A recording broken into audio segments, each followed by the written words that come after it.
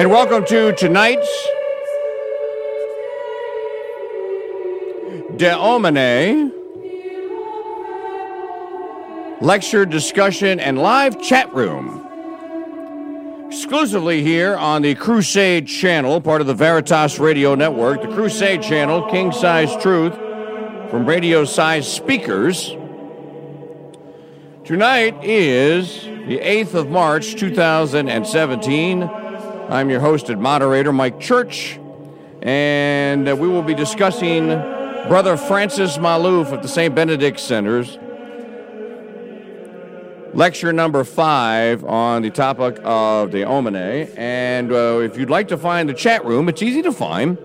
Go to my website at mikechurch.com, and you should see it on the scroll at the top of the page. If not, click on the Catholicism and then Philosophia de Perennis link, and you want the De Homine main page. Click on that, and at the top of the page, you'll see the links to open the chat room up in a new window. You can log in as a guest or using your Twitter ID or your Facebook name. We are now joined tonight by our teacher, who is the one and only host of Reconquest here on the CRUSADE Channel. That is Brother André Marie, who is live at the St. Benedict Center in Richmond, New Hampshire. Brother, it is starting to look like spring down here in southeast Louisiana, your hometown and former stomping grounds. How are you, and how is it in New Hampshire?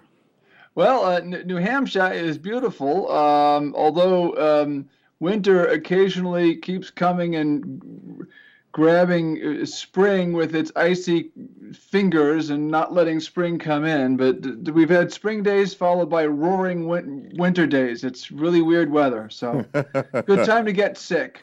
Yeah, that's pretty much the pattern that we had in February. It looks like it's going to break now towards the spring. Spring has sprung, and there's no taking it back. So we're all delighted about that. Here on the second Wednesday, or we're now into the full swing of the second week of the Lenten season here. Just one more thing before we get started, brother. I went on a Lenten pilgrimage Saturday and walked 10.1 miles. And was joined by Monsignor Arthur Calkins, and I had a chance to do a Lenten confession with Monsignor, and I mentioned your name, and of course he brought up that he had baptized you, and he and he said, you know, it's I've spoken with him, or he met you a time or two or something. He goes, and his reference is something else, because all he wanted to know from me was what formula that I use, or something like that. Yeah, well, that's how we got acquainted. I wrote him a letter asking him a funny question about my baptism. But yeah, we don't need to get into that. But since then, we actually met in person several times in Rome, where he used to work. Yes, and he fell and broke his leg on a mission of sorts last February. He had a fib-tib fracture because he slipped on ice, and he's still convalescing, so keep him in your prayers. Brother, we are now going to discuss De Homine Lecture 5, and I had a chance to listen to it twice. I know that we're steering clear mostly of the discussion about the Psalms, but in this lecture there's an awful lot of it. And there is also an awful lot of discussion about Aristotle and the pursuit of happiness and ultimate goods. I had a question before we got started.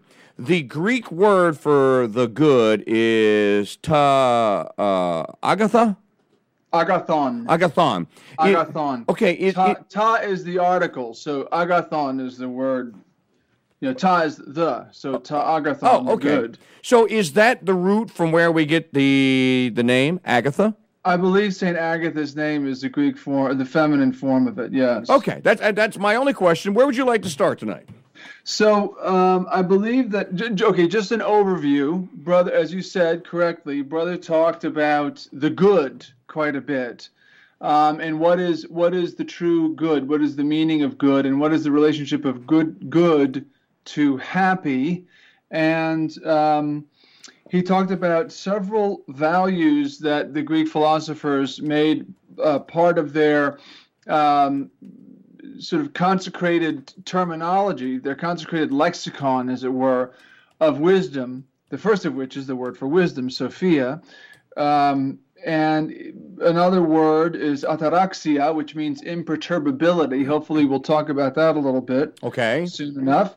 And then autarkaya, which is roughly translated as self-sufficiency, but it has many other meanings, and the word self-sufficiency is actually nowhere near adequate to convey the meaning of the word, especially since the common meaning of self-sufficiency is really almost the opposite of what autarkaya means. Okay.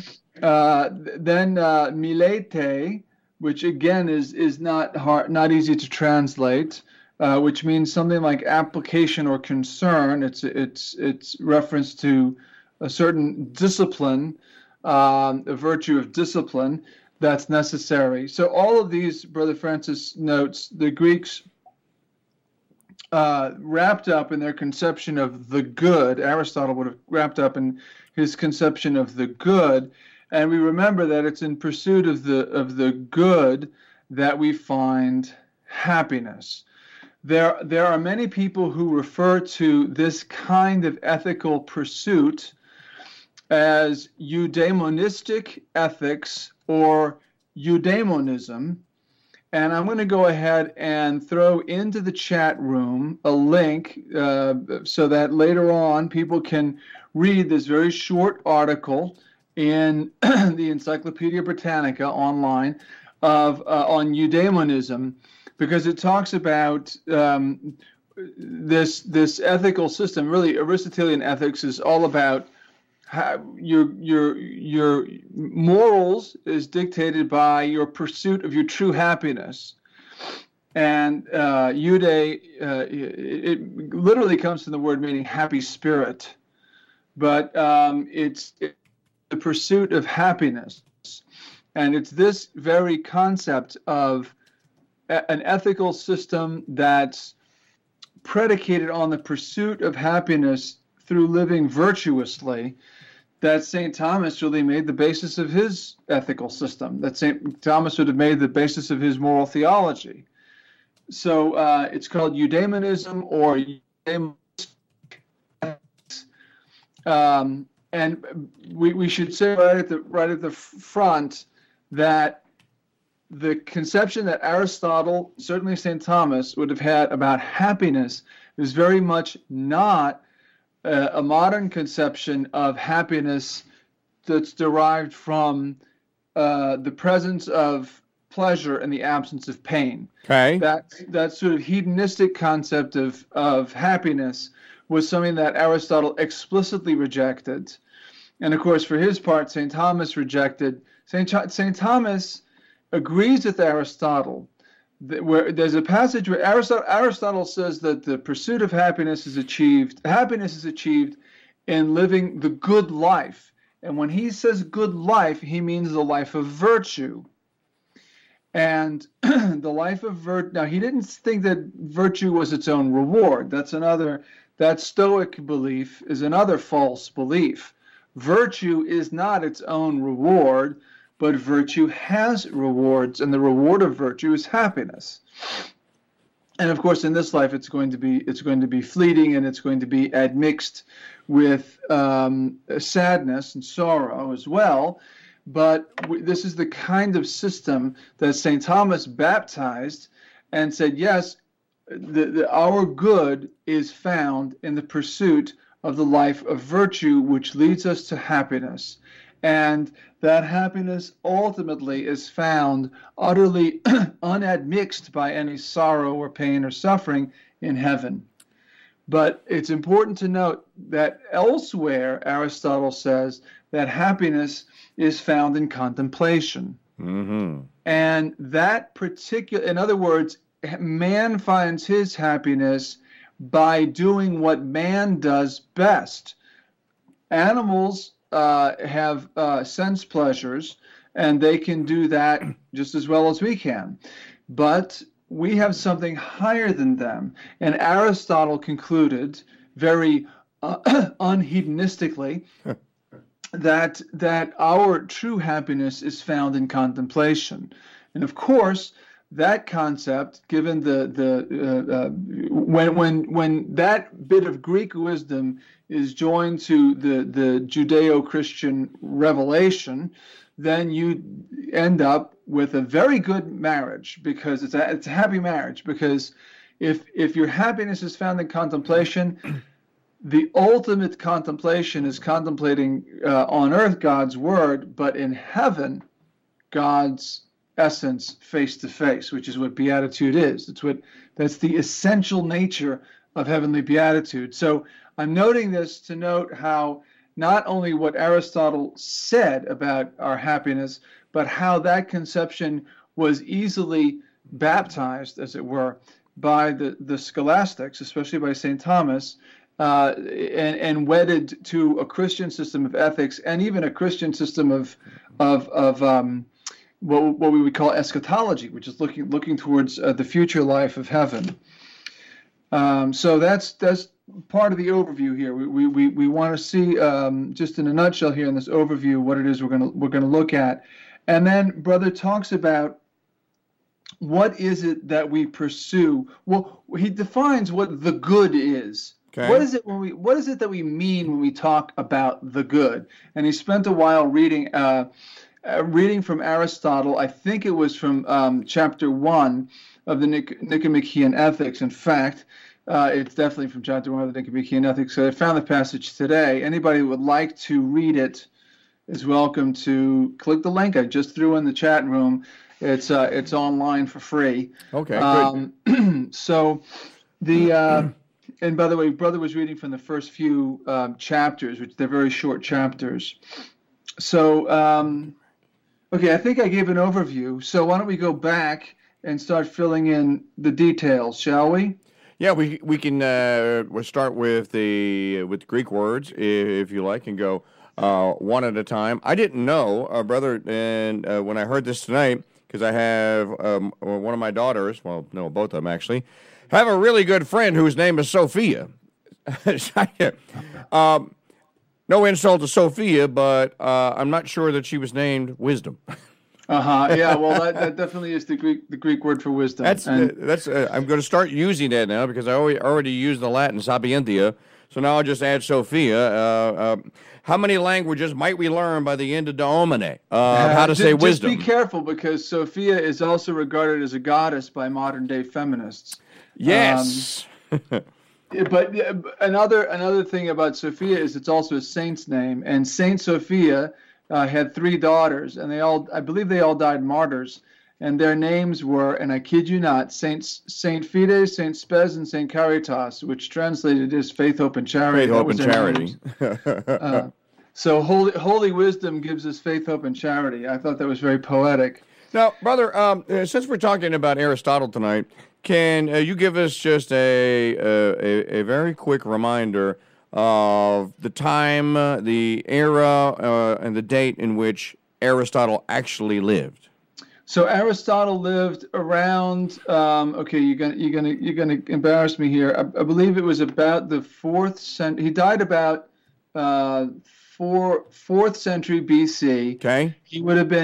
I can't give you an exact year. He would have been roughly coterminous with the Minor Prophets.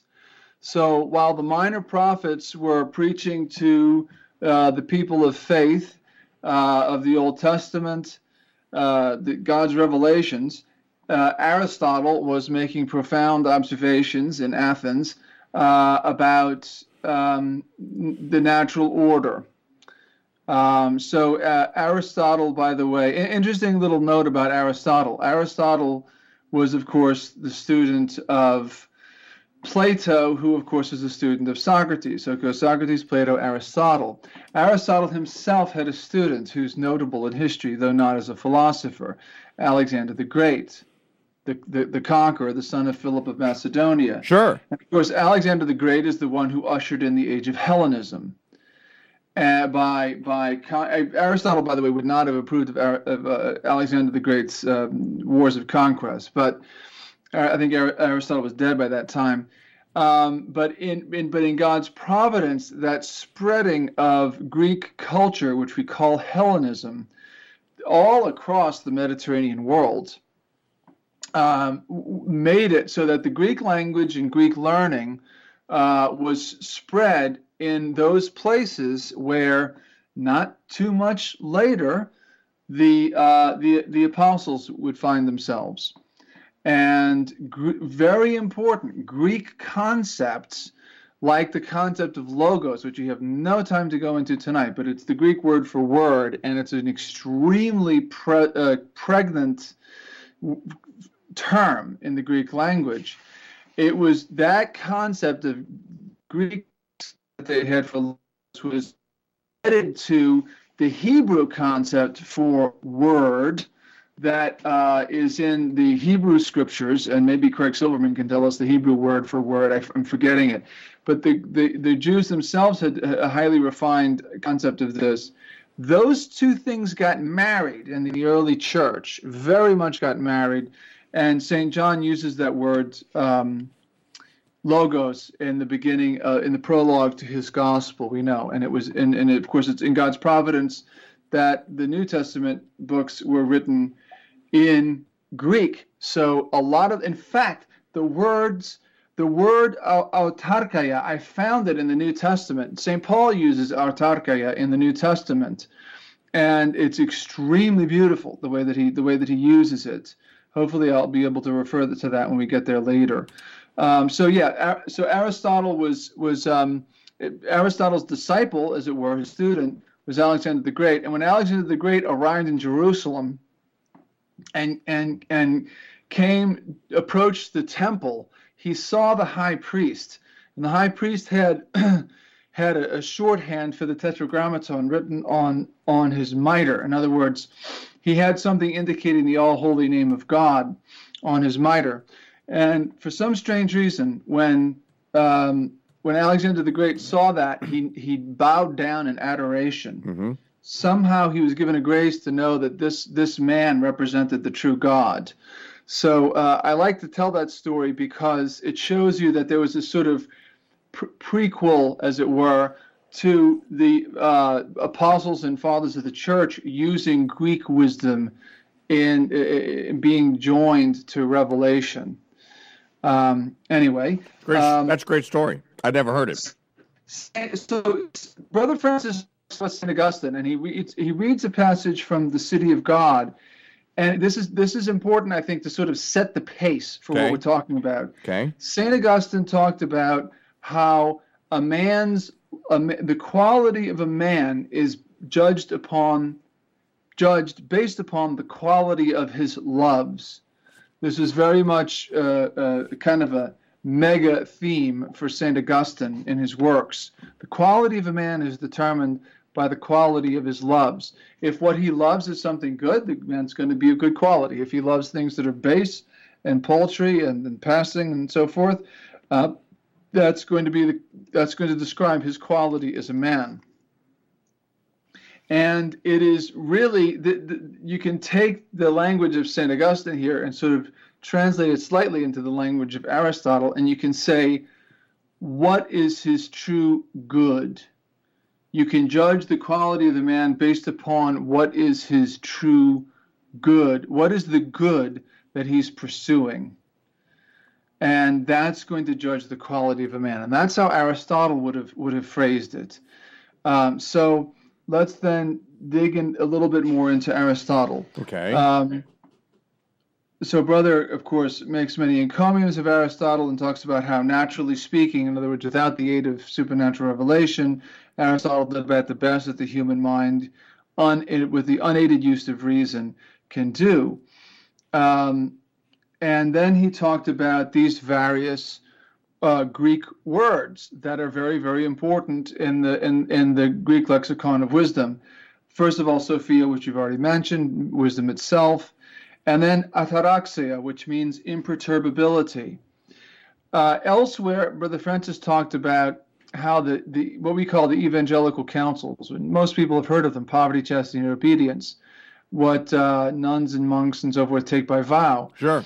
that he's compared ataraxia to poverty. It means imperturbability, but how is it that somebody's imperturbable? Is it because he's uncaring or sort of insouciant, doesn't give a darn, callous, if you will? No, it's not at all because of that. The philosopher who has achieved this virtue is imperturbable because his desires are few. He's achieved a certain virtue where he is detached from things. And this is why Brother Francis compared it to evangelical poverty, because poverty doesn't just mean you don't have anything. In fact, it does mean you don't own anything in your own name, but it means that you have detachment even from those things that you use. And the more attached you become to things, money or gadgets or gizmos or whatever, the more attached you become to these things, then the more there is a cause for you being perturbed. The more there is a cause of disturbance, because these things get stolen, they get broke, they get smashed, they go bad. Okay, whatever it is you attach to, something, it's fleeting and it's not permanent. Now, if you attach yourselves to permanent things, that's a different question. Yeah. But if what you attach yourself to is passing and fleeting things, you're setting yourself up, as it were, for disappointment. So the more dependent we are on creatures, then the more susceptible we are to that internal disturbance that we call perturbability. So the philosopher, and by the way, this is the virtue. Everybody's heard this in the common parlance, I think. He took it philosophically. Right. That's exactly what this means. If you have ataraxia, you're unperturbable. We sometimes say unflappable, okay? And it doesn't just mean you're tough. It means you have an interior detachment that makes you not so disturbed when things go wrong. Wow. That's and if you're getting a hint that this is A, difficult, B, takes a long time to achieve, and C, rare, you're absolutely right. Okay, that's good. Brother Francis also wrote in his book, The Challenge of Faith, that the work of redemption is a romance of poverty. Absolutely, yeah. And I think he was actually borrowing a little bit from Chesterton there. I think he was. About the romance well, he loved Chesterton. Yeah, he did. He loved him, and sometimes I think he quoted him without realizing it, because he read him so much. But that imperturbability, and by the way, okay, it's Lent, and this is a good time to try to cultivate imperturbability. Okay. Because the fewer material things you are attached to, okay, St. Augustine says a man has as many masters as he has vices. So obviously the person who has vice, and what really makes a person have a vice? Generally, it's attachment to creatures, some disordered attachment to creatures. Not always. Sometimes it's a personality thing or whatever, but oftentimes it's a attachment to creatures. And St. Augustine, talking about true freedom, says that only the man of virtue is truly free. Yeah, all of us are free by virtue of the fact that we have a free will. We have that faculty of the free will. But morally, we forge chains for ourselves by our sins and by our vices. So St. Augustine says, as many vices as a man has, he has that many masters. So he's not a free man at that point. He's a slave.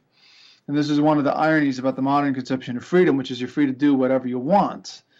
No, freedom, you are free so that you might pursue the good. And that really fits into what we're talking about tonight. It sure pursuing does. the good. So the person who has ataraxia is free to pursue his good because he's not encumbered by attachment to these creatures, and he's not going to be causing himself all kinds of unreasonable sorrow when things go wrong. So again, this is a rare virtue, this ataraxia. This detachment or this imperturbability, but it's something that's very, very much, I mean, you see it in these Greek philosophers, You see it big time in the lives of the saints. Like they were unflappable. You would see it especially in the life of someone like Saint Francis of Assisi. Sure. Or, I mean, like one that jumps to mind is Saint Francis de Sales. Sure. Very busy bishop, missionary, did all kinds of things, wrote a lot, spiritual director to a bunch of nuns, and that's not as easy as it might sound. He did a lot. He spread himself kind of thin, and he had very wicked and very determined enemies. Sure did. And all the while, he kind of, as the jazzers say, he kept keeping on. He did not lose his serenity at all. He had achieved such a heroic degree of meekness that he had no people could chew him out, say nasty things about him, and he didn't get angry. All of this, by the way, is wrapped up in that concept of ataraxia. He was unperturbable. He didn't have an inordinate attachment even to his own personal honor and glory, that when he was spoken badly of, he was not disturbed. That's part of ataraxia. This is the De Homine classroom and chat room, live on the CRUSADE Channel, king-size truth from radio-size speakers. This is also part of a free preview, so this is going out to any and all that have our app. If you don't have our app and you're listening on the website at mikechurch.com or at crusadechannel.com, why not go to the iTunes store or the Google Play store for the Android phone and download the app? It's free.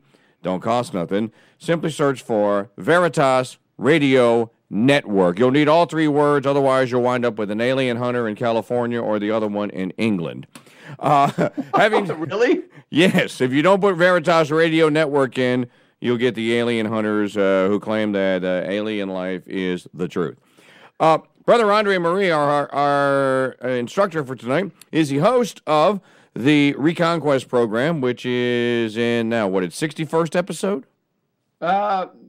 66 tonight. How do I always miss the count? Okay. I don't know. I'm mystified. Yeah, I am mystified too. I should know this.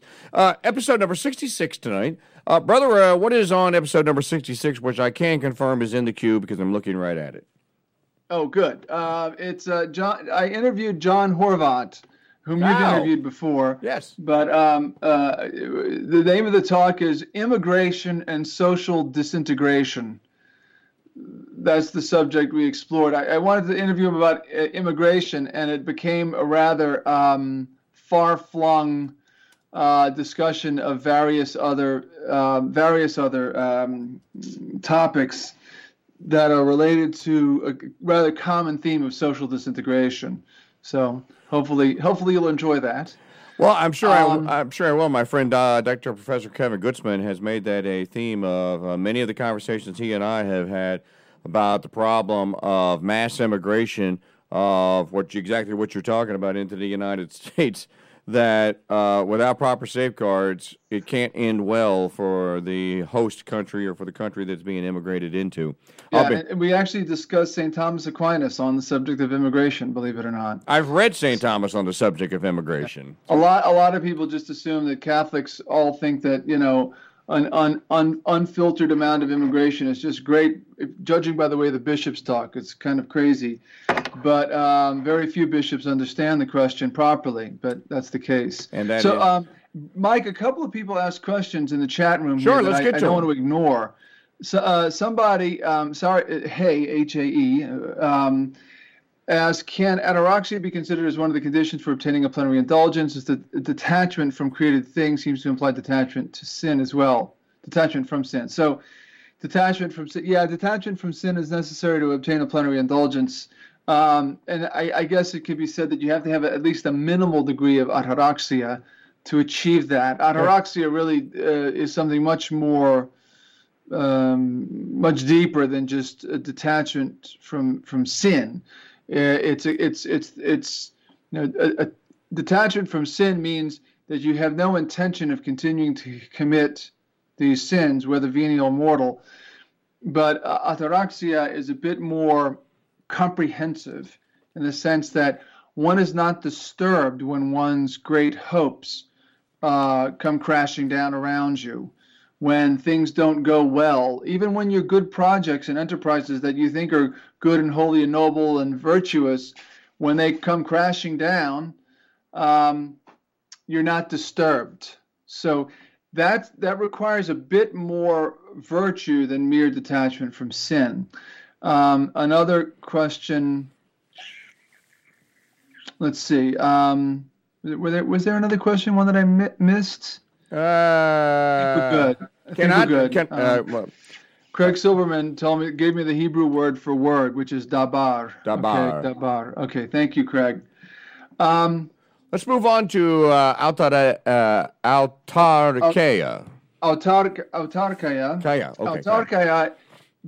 Brother gave it as self-sufficiency, but that in itself isn't interesting. It's not sufficient to describe it, because autarkeia implies a contentment with what you have. It's a state of equanimity. It literally means self-sufficiency, but the way that the word is, or self-satisfaction or self-sufficiency, but the way that the word is used, it means you're content with what you've got. So when St. Paul, for instance, talks about having godliness with contentment, the word that's used for contentment there is autarkaias, which is the proper declined form of the word autarkeia.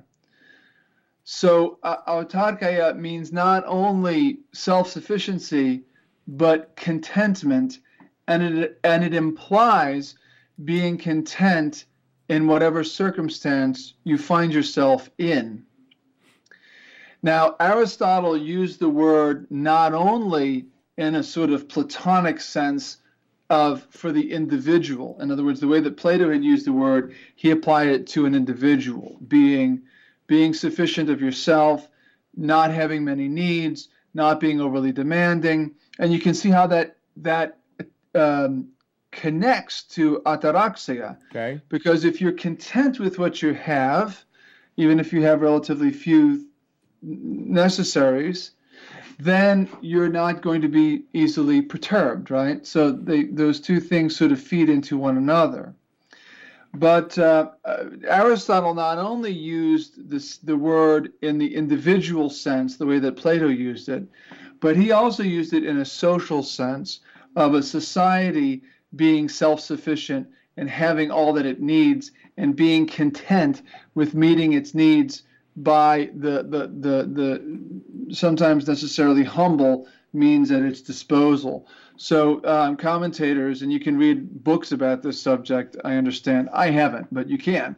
Commentators will talk about how autarkeia was given a whole different depth of political meaning in the writings of Aristotle, such as they were not in Plato's thinking. So autarkeia means self-sufficiency, but in the sense of contentment, in the sense of being satisfied with what you have, and as it were, making do. So again, St. Paul talks about godliness with contentment is great gain. Elsewhere, he talks about having that which, having clothes and a roof over your head and food and drink. With these things, we are content. That's the same. That connotes the same thing, the same meaning of autarkeia, having the simple things of life and being content with those. You have then autarkeia, you have that self-sufficiency. Elsewhere, by the way, St. Paul says, we are not, some of you may recognize this quote. St. Paul says, we are not sufficient of ourselves, but our sufficiency is of God, meaning that we're sufficient because of God's grace. So there he's using the word autarkeia, and he's sort of baptizing it to say that it's not self-sufficiency, meaning we're self-reliant. The concept of autarkeia, as it was baptized by St. Paul, means we recognize that those things that we have for our sufficiency come from God. Now, Aristotle, I don't think, would have disagreed with St. Paul on the point. but he did not give it that layer of meaning. But I don't think either that Aristotle meant the modern concept of self-reliance. He wasn't connoting that at all. He meant contentment with what it is that you've got. So that's autarkia. Okay. So next is milete. Milete, which Brother Francis insists is not easy to translate. It means application or concern or discipline. I can remember my father always telling us boys, you need to apply yourself. You need to apply yourself with discipline. Now, when Dad drilled that into us, whether he knew it or not, he was inculcating in us a need for milete. And it implies a whole lot of other virtues, not beginning with thoughts, having an application to the right thoughts and true wisdom, but proceeding with perseverance so as to achieve a result. So you might say that the person who has milete puts his nose to the grindstone in the common parlance, okay? He applies himself, he's dedicated, he has the virtue of diligence, which, by the way, to have that implies other virtues. It implies detachment from certain enjoyments that you might have if you were more lazy. Okay, it implies a lack of sloth or a sloth or laziness. So that's milete, and with milete we can achieve excellence, even if only in the realm of thought. Even if even in some specific concentration of ours, like if you're a craftsman, if you're a skilled workman, whatever your job is, whatever your pursuit is in life, if you have milete, you will go after it with due diligence, gusto, and perseverance. Yes. Yeah. And now gusto implies that you go the whole hog, so to speak. But sometimes people think of gusto and they might think in terms of it in fits and starts and spurts, But milete implies a continued diligence. So it has what we would call the part of the virtue of fortitude, which is perseverance, huh? Well, you can also think gusto, and if you're old enough, you might think Schlitz beer. Okay, yeah, there you go. It had gusto. and if you think Schlitz beer is good, then you have no true concept of agathon. What is the true good? So I got that brings us to our next Schlitz beer brings us to the next word, sure, which is agathon, the good. So ta agathon, the good. So Brother Francis is careful to tell us that no human act is good unless it is properly directed towards its purpose. No human act is good unless it is properly directed towards its purpose. Now, hopefully somebody in the chat room can tell me what word that invokes from their memory of our previous lectures in Philosophia Perennis, that one word with the highfalutin Greek sound to it, which this points towards, is hylomorphism. Teleology. Telos being the word that we get tail from. It literally means end. Right. But end in the sense of purpose. So it means end, I think, in multiple senses, just like the Latin word finis has multiple senses of end. So in speaking of the Mosaic law, St. Paul, and I believe the word that he's going to be using in Greek is telos. The word in Latin is finis. He says, Christus finis legis, Christ is the end of the law, meaning that the Mosaic law points towards Christ as its purpose, as its end, as its terminus. So this is what Brother's connoting when he talks about directed towards its purpose.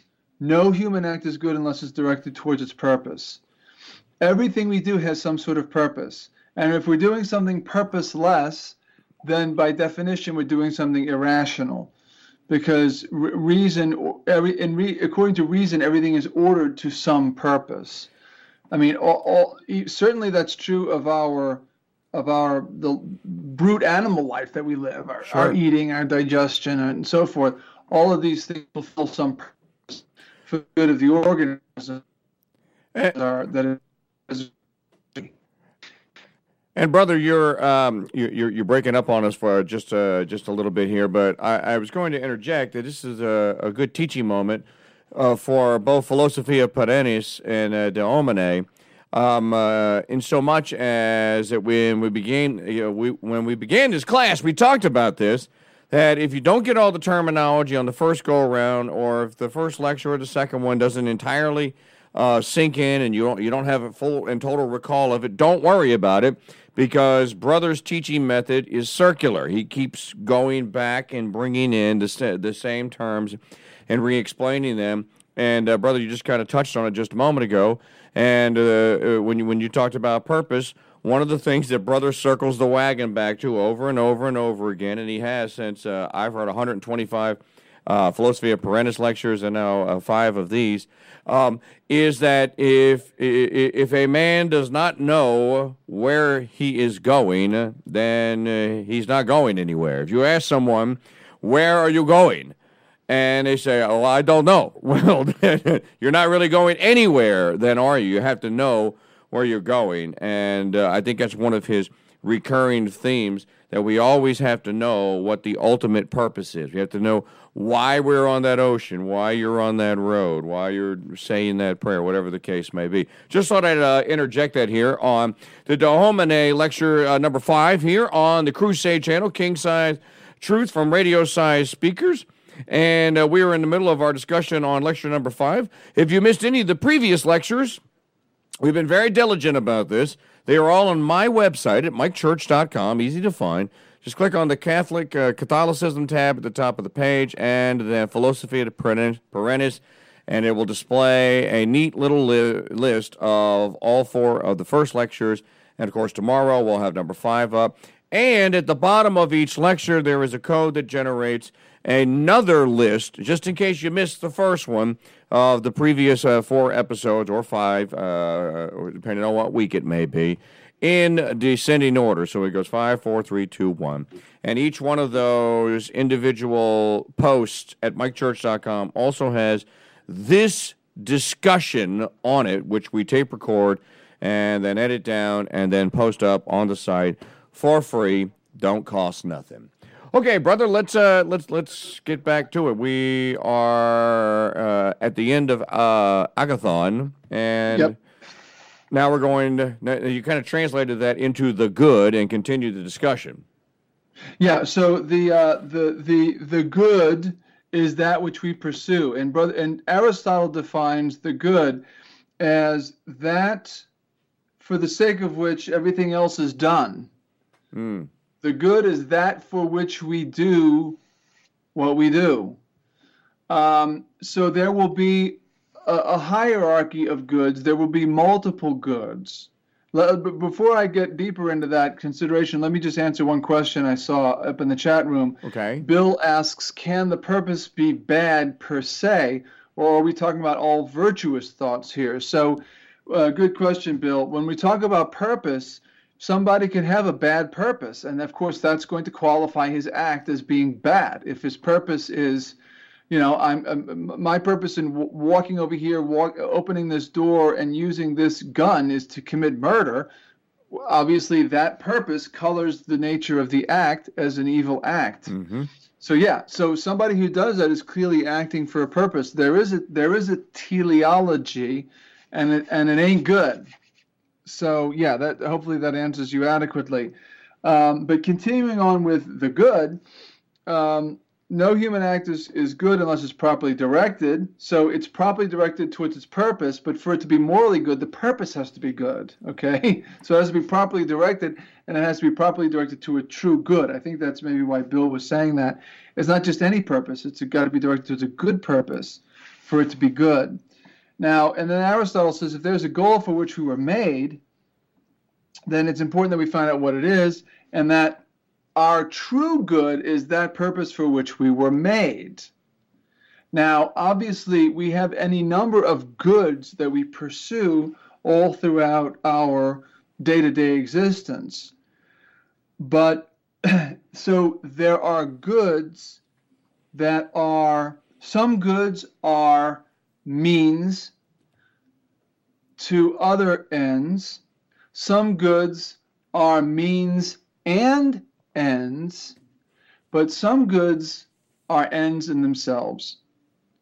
And that if it's a good which is not a means to another good, then that is absolutely final. That is the absolute final good. And for Aristotle, it was living the good life. It was living a life of virtue and becoming happy thereby. Now, he also says, as I pointed out earlier, that our purpose, our good, is found in contemplation, and that makes us happy. But the two things don't contradict one another. Right. Because for the philosopher, living virtuously is a path towards true wisdom, which puts us in a state of contemplation, which makes us happy. So there's a happiness that comes from contemplation, and there's a happiness that comes from the living of the good life, which is, again, synonymous with the living of the life of virtue.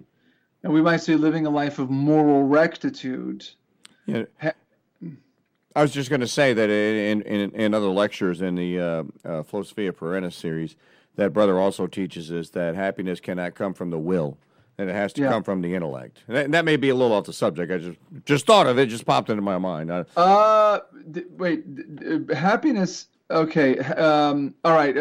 That's a complicated. Okay, because joy is found in the intellect, in the will. Maybe we shouldn't go into that discussion now. For Aristotle, happiness is something which is absolutely final. For Aristotle, happiness is something which is absolutely final. In other words, happiness is not a means to another end. That is the end. That's the end all, okay? That's the end of all is happiness. Now you can see how St. Thomas would baptize this. In other words, we pursue this good that we might get that good, that we might get that good, that we might get that good, and you can have a quasi-infinite chain of causality here. So you've got these intermediary goods, which are also means to another good, but that good, which is an end in itself, to Aristotle, is happiness. And from the time of Aristotle on, any philosopher who was influenced by him would ask himself the question, how does one achieve happiness? This was the big question. And this becomes the question, and people might be surprised by this, for St. Thomas, this is the question of this is the question which governs his ethics. It governs his moral system. You might think, well, what does that have to do? What does happiness and morals have to do with each other? I mean, morals means not having fun. That's the opposite of happiness.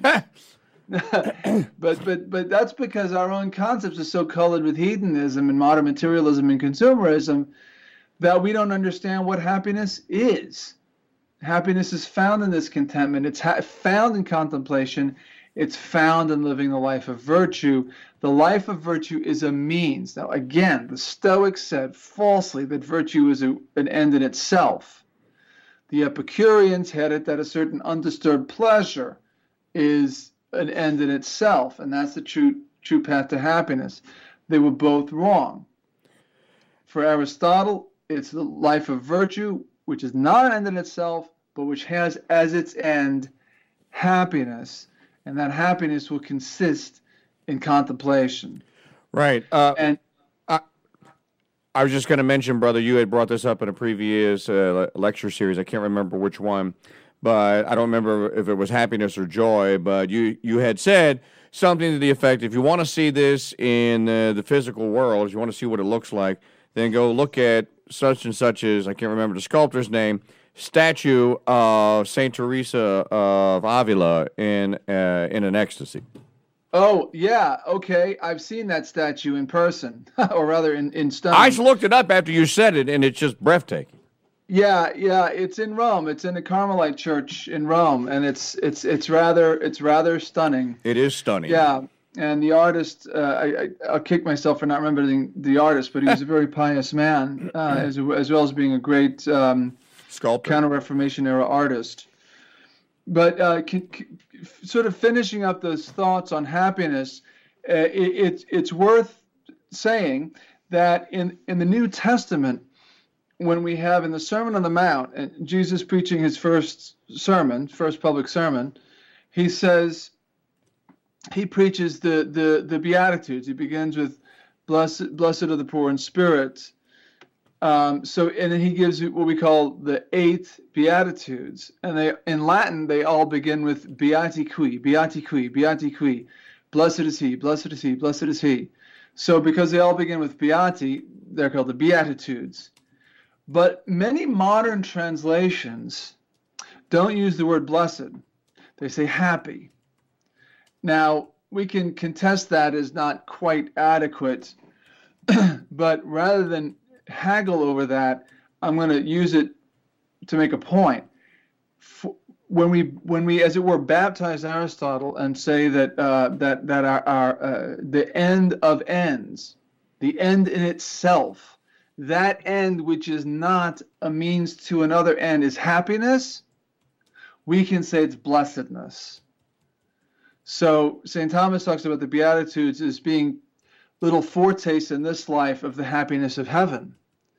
So you see how this concept of happiness, when it's brought into the religion, easily translates, easily fits in, and becomes blessedness. That is to say, happiness in heaven.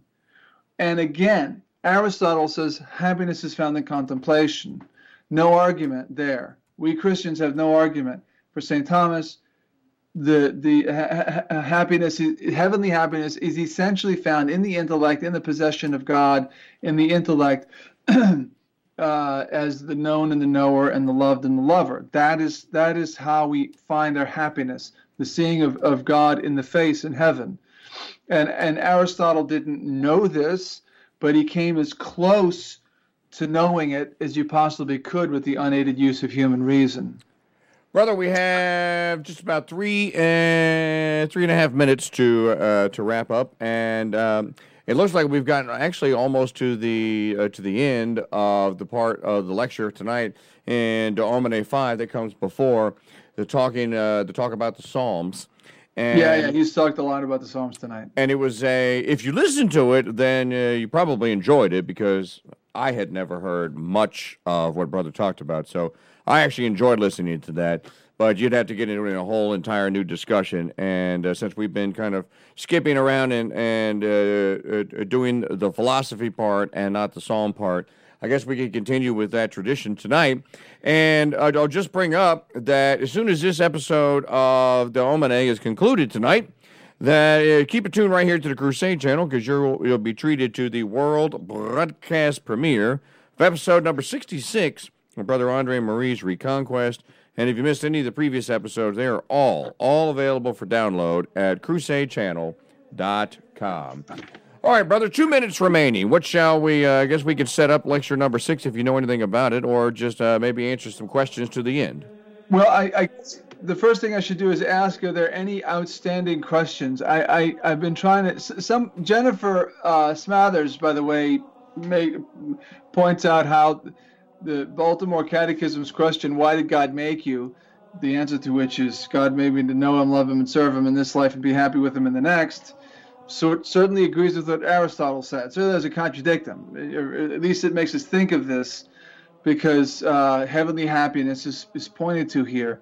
Our purpose is our end is happiness. The question as to how we achieve that is going to be given in a more complete way, with the benefit of revelation, than with than what the Greeks would have had. Brother, What's happy death mean? A happy death means a death that one is well prepared for, that leads one to the happiness of heaven, that leads one to eternal happiness. That's a happy death, dying in grace. That's a good answer. And with that, we have to wrap it up here tonight. I have been your host and moderator, Mike Church. He is Brother André Marie. You can read him and follow him on Twitter at Brother Andre on Facebook, Brother André Marie, via email, BAM, at Catholicism.org, and, of course, on his website at Catholicism.org. For all of us here on the Crusade Channel, we say good night. May God bless you and Mary keep you.